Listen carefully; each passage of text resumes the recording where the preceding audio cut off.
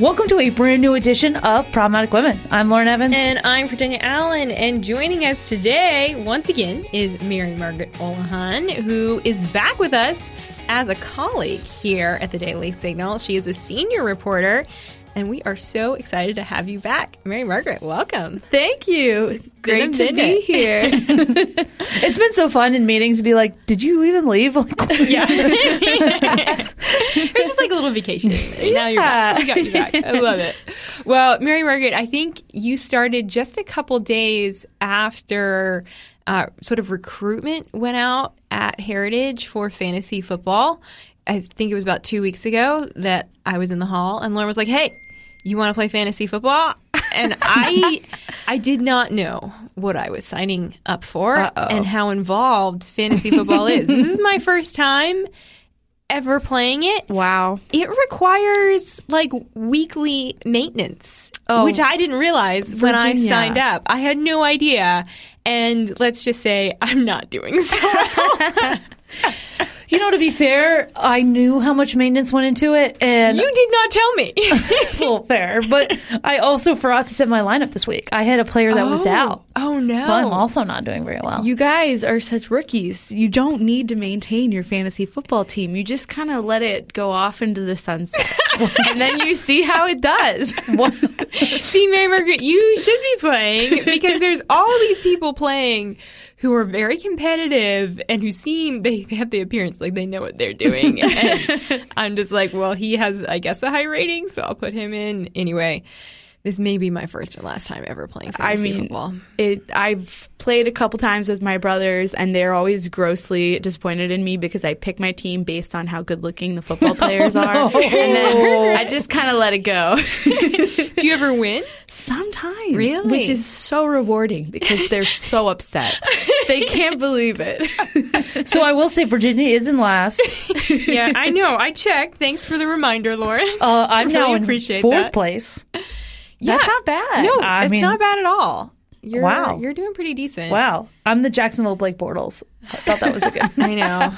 Yeah. Virginia's just funny. Virginia. Well, so I also, being a rookie, didn't realize how like the team naming thing worked. And so I just like put my name in and I was like, wait, that's actually, oops. Anyway, total rookie over here. Virginia. So, it's literally Virginia day. VA is her team. Well, so it asked for a name, then it asked for the nickname. And I was like, anyway. We're going to get it together. Maybe by the end of this thing, my team can at least be in the middle of the pack. That's what I'm hoping for. Apparently, it's like 40% skill and the rest is luck. Oh, so yeah. I'm going to hold on sure. to my luck card there and hope I. And That's the only way I've won. Yeah. Now we're not traveling anymore, so on Friday. Well, we are traveling on Friday together, so in the car we can. There you go. Yeah. Yeah. Go over plays. All right. Well, Lauren, besides fantasy football, let us know what we have queued up on today's show. Up on today's Problematic Women, we tell you what you need to know about the crisis at the southern border and the 50 illegal migrants that were sent to Martha's Vineyard. Plus, animals are more protected than unborn babies in some states across America. We tell you which ones and share some exciting pro-life news out of Pennsylvania. Also, in honor of the first day of fall, we are sharing some of our favorite fall traditions. And of course, we'll be crowning our Problematic Woman of the Week. Each week on Problematic Women, we sort through the news to find stories that are of particular interest to conservative-leaning or problematic women, those whose views and opinions are so often excluded by those on the so-called feminist left. If you are a problematic woman or just someone who supports strong, independent women, please consider supporting us by leaving a review or a rating on Apple Podcasts or wherever you listen, and encouraging others to subscribe. It really does make a difference. All right, let's get to it.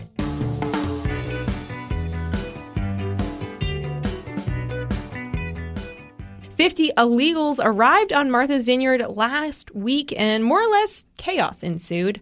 One Martha's Vineyard local told Reuters the migrants' arrival was a surprise to everyone on their island. So we have some Venezuelan refugees who have they arrived on Martha's Vineyard.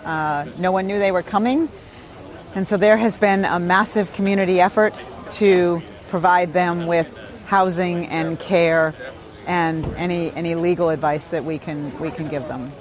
Florida Governor Ron DeSantis sent the 50 migrants to the resort off the coast of Massachusetts, and states like Florida and Texas are overwhelmed with illegal migrants, and they have begun sending migrants to these Democrat-run cities. The governor of Massachusetts activated 125 National Guard members to help in the effort of escorting the migrants off of Martha's Vineyard. Over the weekend, the migrants were taken to a military base on Cape Cod. And just to give a little bit of context to what Martha's Vineyard dealt with last week versus what towns on the border deal with, listen to this. So Martha's Vineyard received 50 illegal migrants, and they had those people with them for about 4 days.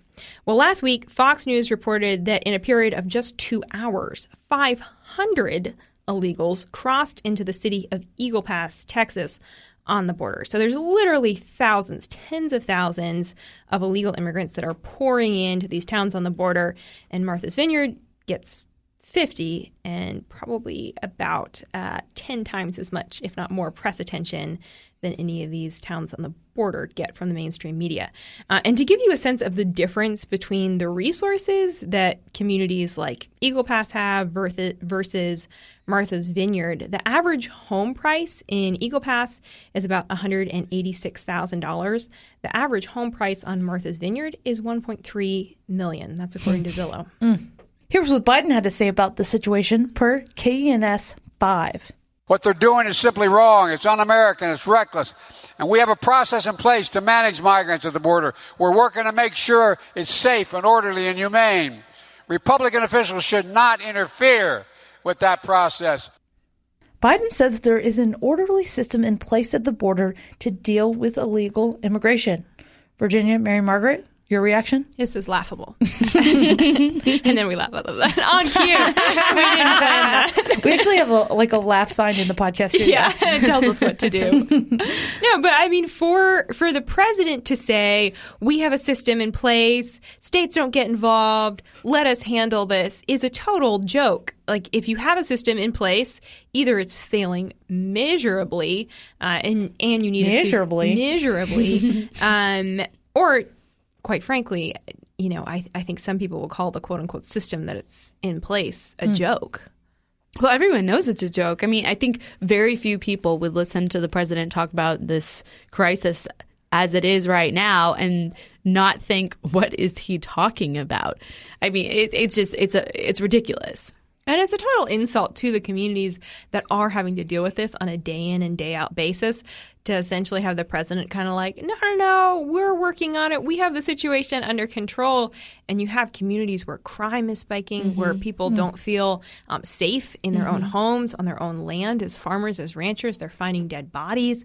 This is a disgusting situation. We have fentanyl pouring across the border.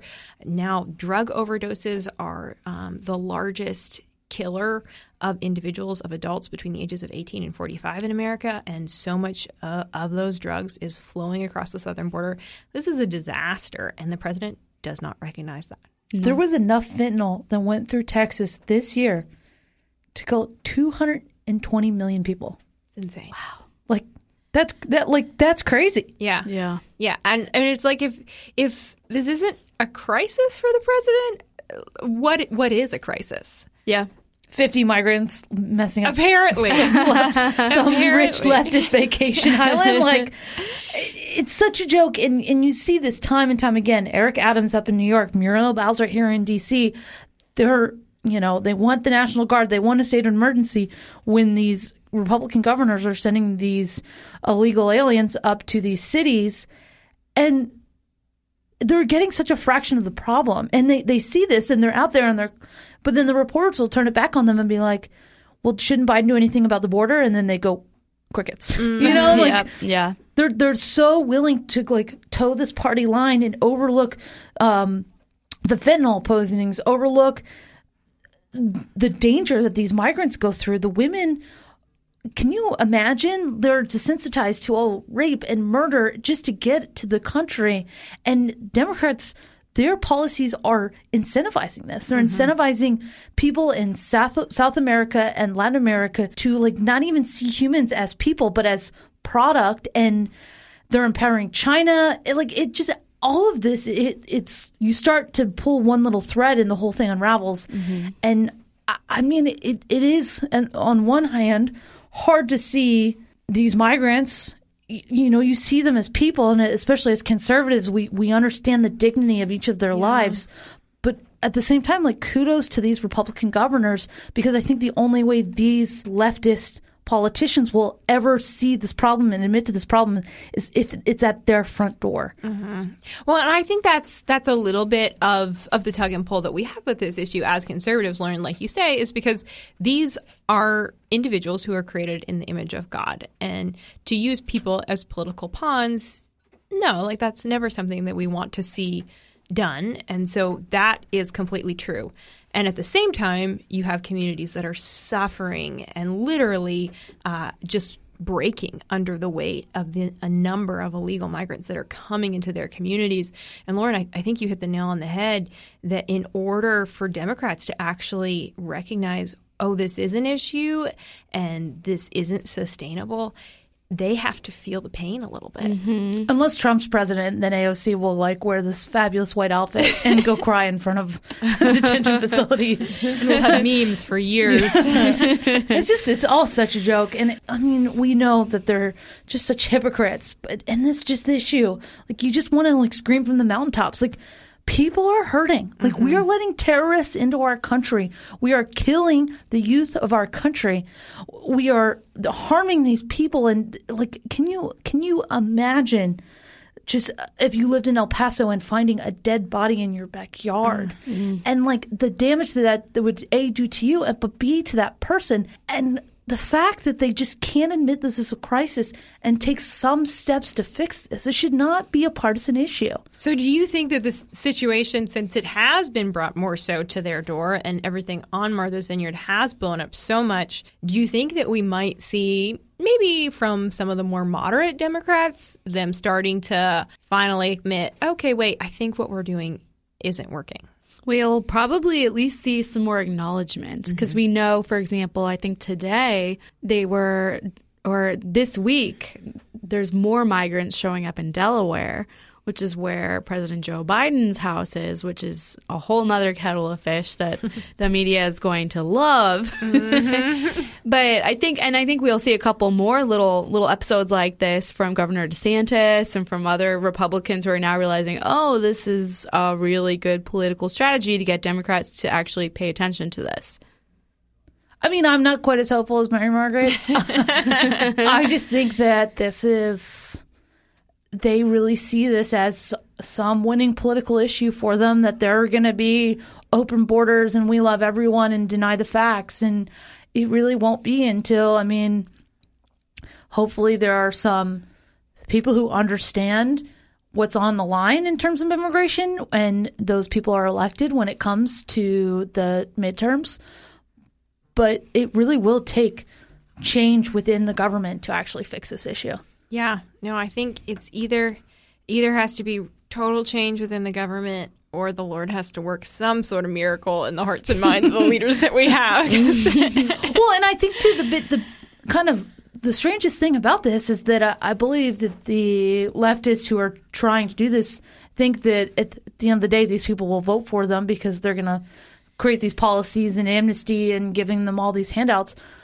But at the end of the day, these folks are religious. These folks know that there's two genders and only two genders. And I think a lot of these crazy leftist policies are going to push all these people to the right. And we're already seeing this, in that they're not going to be these reliable Democrat voters just because their skin might be, a little tan, and there are some leftist issues that I can see the other side and have debate, but this just seems like one that should just be common sense. It should be. The America should have a strong border.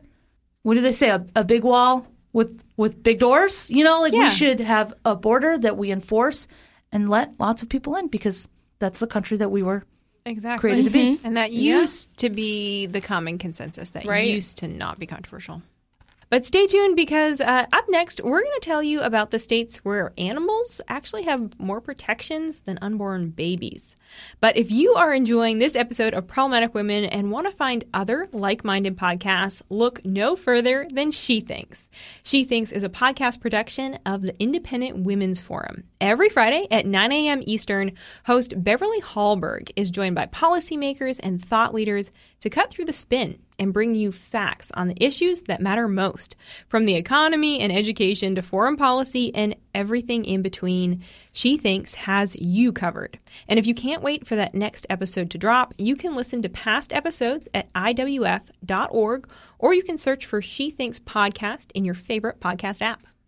In at least 6 states in America, a woman can abort her baby right up to the time of birth. In Vermont, Alaska, Oregon, New Jersey, Colorado, and New Mexico, you can have an abortion through all 9 months of pregnancy. But in those same states, let's say that you found the egg of a bald eagle or a golden eagle, and you cracked that egg open and you killed the baby bird inside. Well, you could go to jail for a year and face up to a $5,000 fine. And that's because bald and golden eagles and their eggs and their nests are protected under the Bald and Golden Eagle Protection Act. But it's not just eagles. Animals that are endangered or threatened in America have more protections than the unborn in many states. Like in California, it's illegal to kill or harass sea otters, but legal to have an abortion up until the time that a baby is considered viable, which is usually around 24 weeks of pregnancy. So the lives of, whether it be different kinds of sea turtles, toads, birds, fish, and many other animals are considered sacred in America by law. We say that their lives are worthy of protection and of being preserved. And yet many state laws don't reflect this same value for human life. Now, I know that this is an issue that we talk about some in the pro-life movement, but I just wrote a piece on this for the Daily Signal, and I was really interested to actually dive into the laws and read some of these accounts of individuals who have literally, been sentenced to jail time, to do community service because they somehow violated a law protecting an animal. And yet we have all of these states that they're saying it's okay to kill a child. Is this something that you all have ever thought about? I mean, I've thought about it a little bit because I grew up in very pro-life communities. And so I feel like when you would go to the March for Life, for example, a lot of people would have signs that say, like, save the baby humans, or they'd have that bumper sticker or whatever, people in my community. And so as a little girl, I remember thinking, oh, that's crazy. Like, people care more about animals than they do about humans. But I loved your story, Virginia, because I don't think I've seen people lay it out that explicitly and show those laws where, like, you can literally be, what did you say, imprisoned for breaking open an eagle's egg. And yet I was literally just writing a story about a Republican female candidate who's in hot water because she said that she wants pro-life laws. And she literally just said that she wanted them, and she's being painted as this villain for wanting to protect unborn babies. The juxtaposition there is just, it's so bizarre. It's really bizarre. It's just crazy. Virginia, Yes, ma'am. you're on the hot seat. Uh-oh. Are you pro-harassment of sea otters? What does it even mean to harass a sea otter? Well, so the story that I reported on, an older gentleman in 2015. Was it John Pop? It was not John Pop. That's our producer. He was in California, and I think he lived close to the ocean. Anyway, he got so annoyed with the cries of a baby sea otter that he fired an air pistol at it. I don't think it actually hit the otter, but that was considered harassment. And he got a fine and had to do all these hours of community service. I thought harassment was when a homeless man at Union Station shouts things at you. No, that's probably a fine with leftists. Yeah. It's everyday life in Washington, D.C. Yeah, I mean, it just shows that on this issue, people who are pro-abortion, they don't want to see the humanity. They want to just be able to take the easy way out and put on their little pink hat and go on with their life. But at the end of the day, they know that life is important. Mm-hmm. They can see life in a sea otter, which they're pretty daggum cute. They are really cute. And that's the thing. It's like, we should protect the sea otters, but let's also Except if you're protect Virginia the and you want to babies. harass. Oh my gosh. That should be the title of this episode. Virginia harasses sea otters. It would probably get a lot of clicks, honestly. Like, what? Virginia gets canceled. For the record, I like sea otters, and I've never harassed a sea otter. Have you ever cracked a bald eagle egg? Did you No. make like a bald eagle omelet one day? Nasty. Wow. This is getting dark. I don't know where to go from here. Well, Mary Margaret, you went to Pennsylvania this week. Hard pivot. I did go to Pennsylvania yesterday, or this week.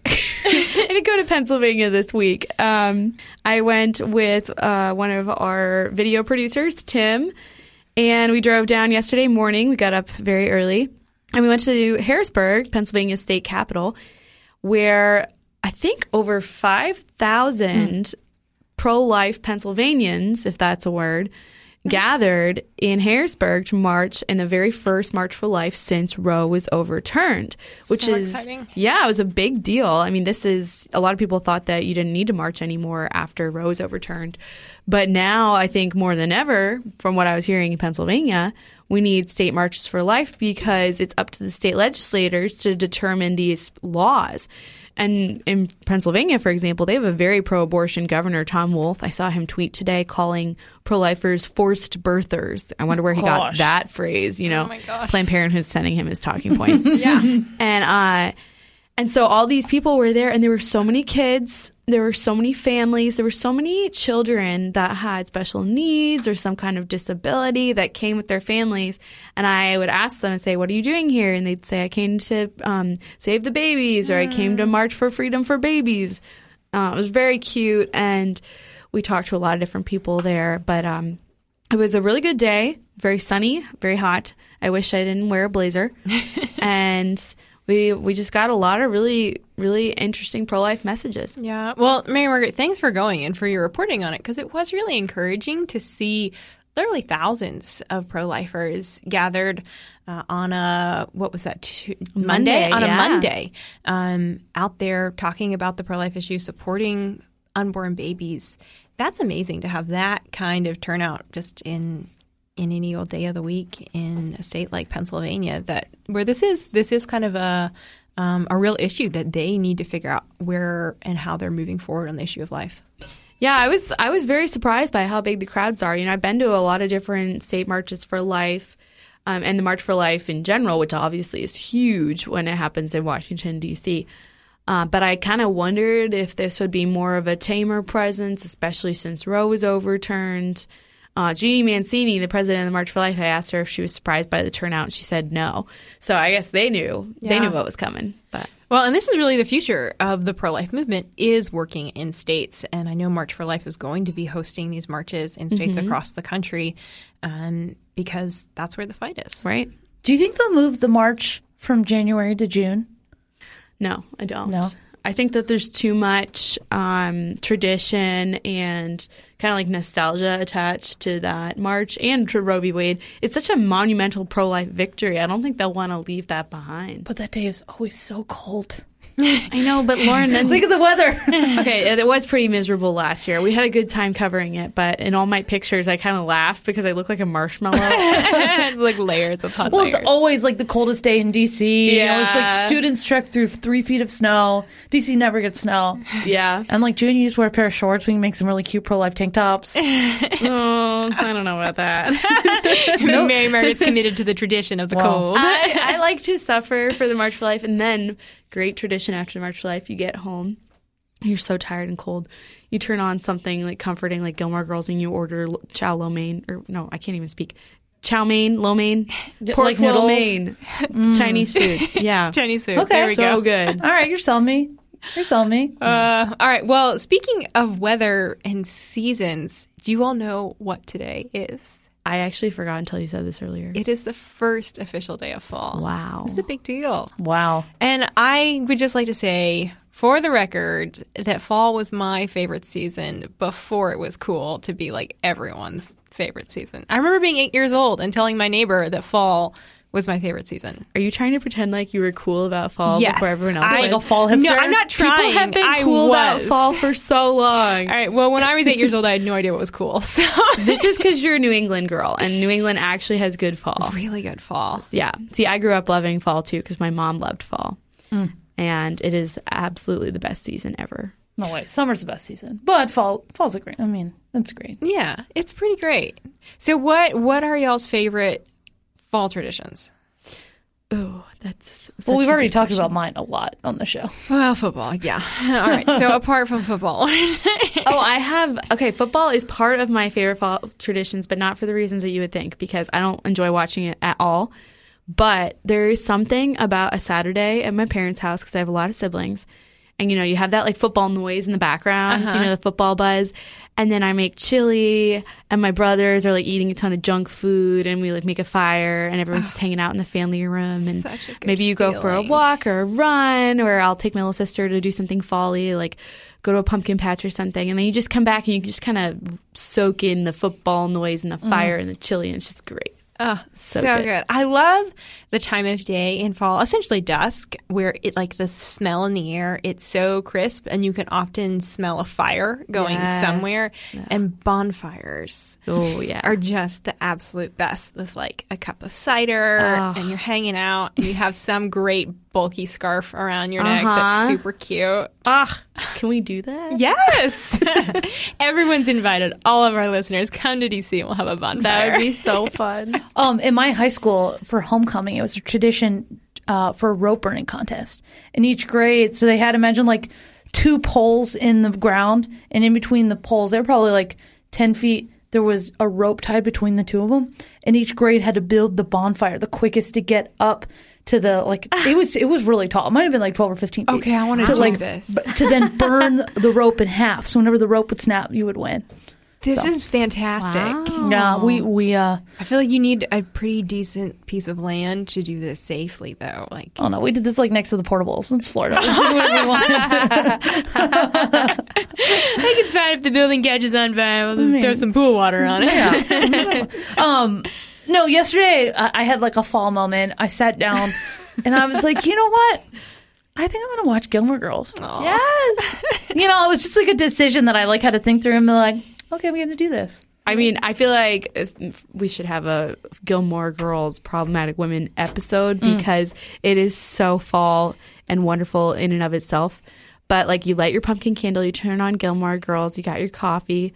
You have to start at the beginning, though. Yeah. When Rory 100%. is still a nice person. Yeah. And then, So amazing. insider secret, I had to stop watching Gilmore Girls because I noticed I was getting super sassy with my mom. did we talk about this? I think we did. Yes. I texted my sisters and I was like, be careful. Yeah. It's going to make you like. the attitude rubs off. Oh my gosh. Lauren is laughing at us hardcore right No, now. Lauren, it's so true. If you watch it too much, all of a sudden you're like mad at your mom for no reason. And Yeah. it's because they have a really bad relationship. It's very true. Yeah. So What? enjoy it, but maybe don't talk to your mom within 24 hours of watching Gilmore Girls. Yeah, be careful. Here's my Gilmore Girl hot take. Emily Gilmore is the protagonist. She's like always right. And they're just like Yeah. always like rude to her. And I'm like, no, like, Yeah, no, I could see that. I think her delivery is pretty bad. I think she speaks a lot of truth, but she doesn't know how to deliver that truth Yes. in a way that anyone in her life can receive it.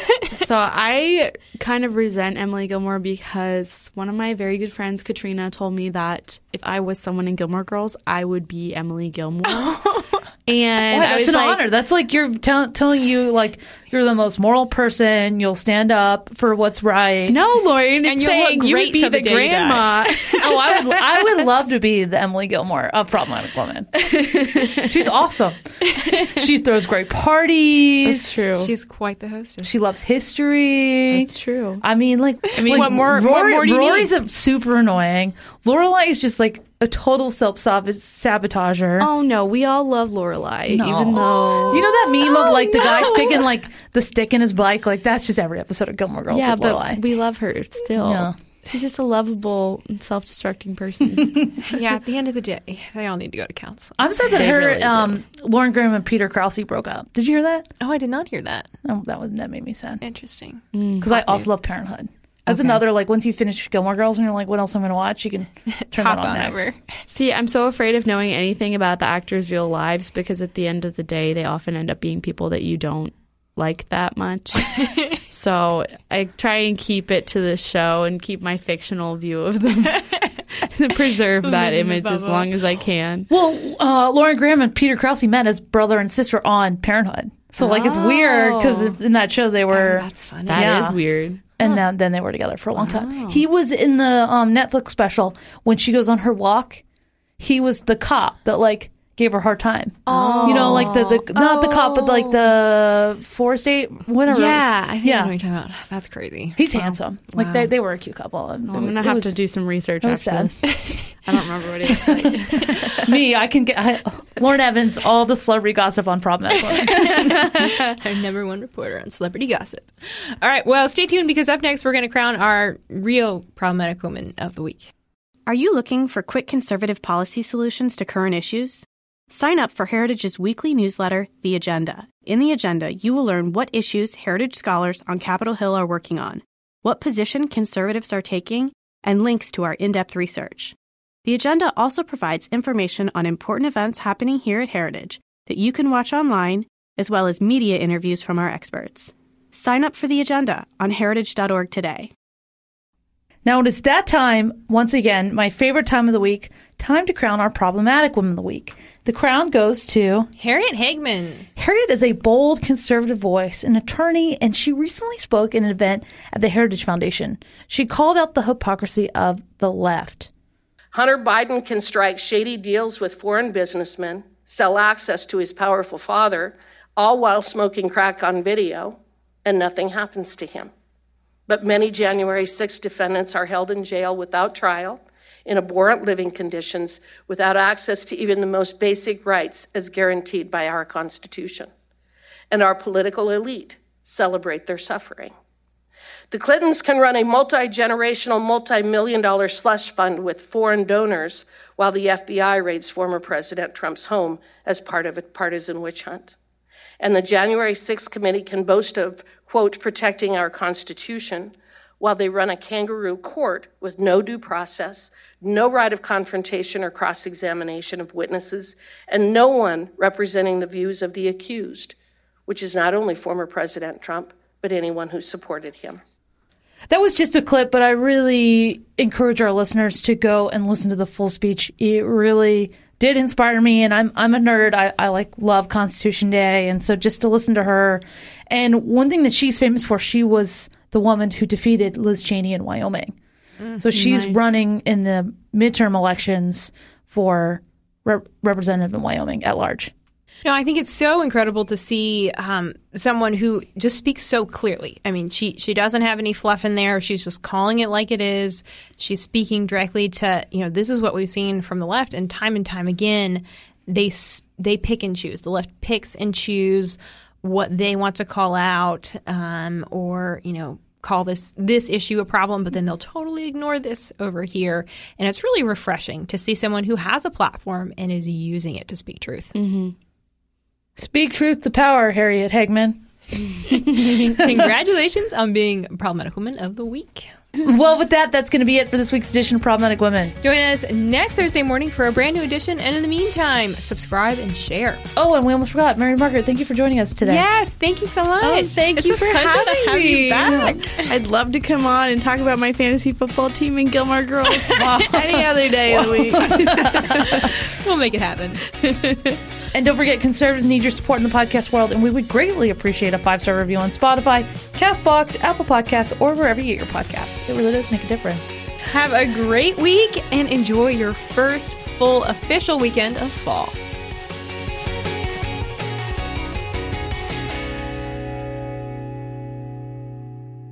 Problematic Women is brought to you by more than 500,000 members of the Heritage Foundation. It is a product of the Daily Signal produced by Lauren Evans and Virginia Allen. And be sure to follow Problematic Women on Instagram. We produce Problematic Women in remembrance of our dear friend and former co-host, Bree Payton.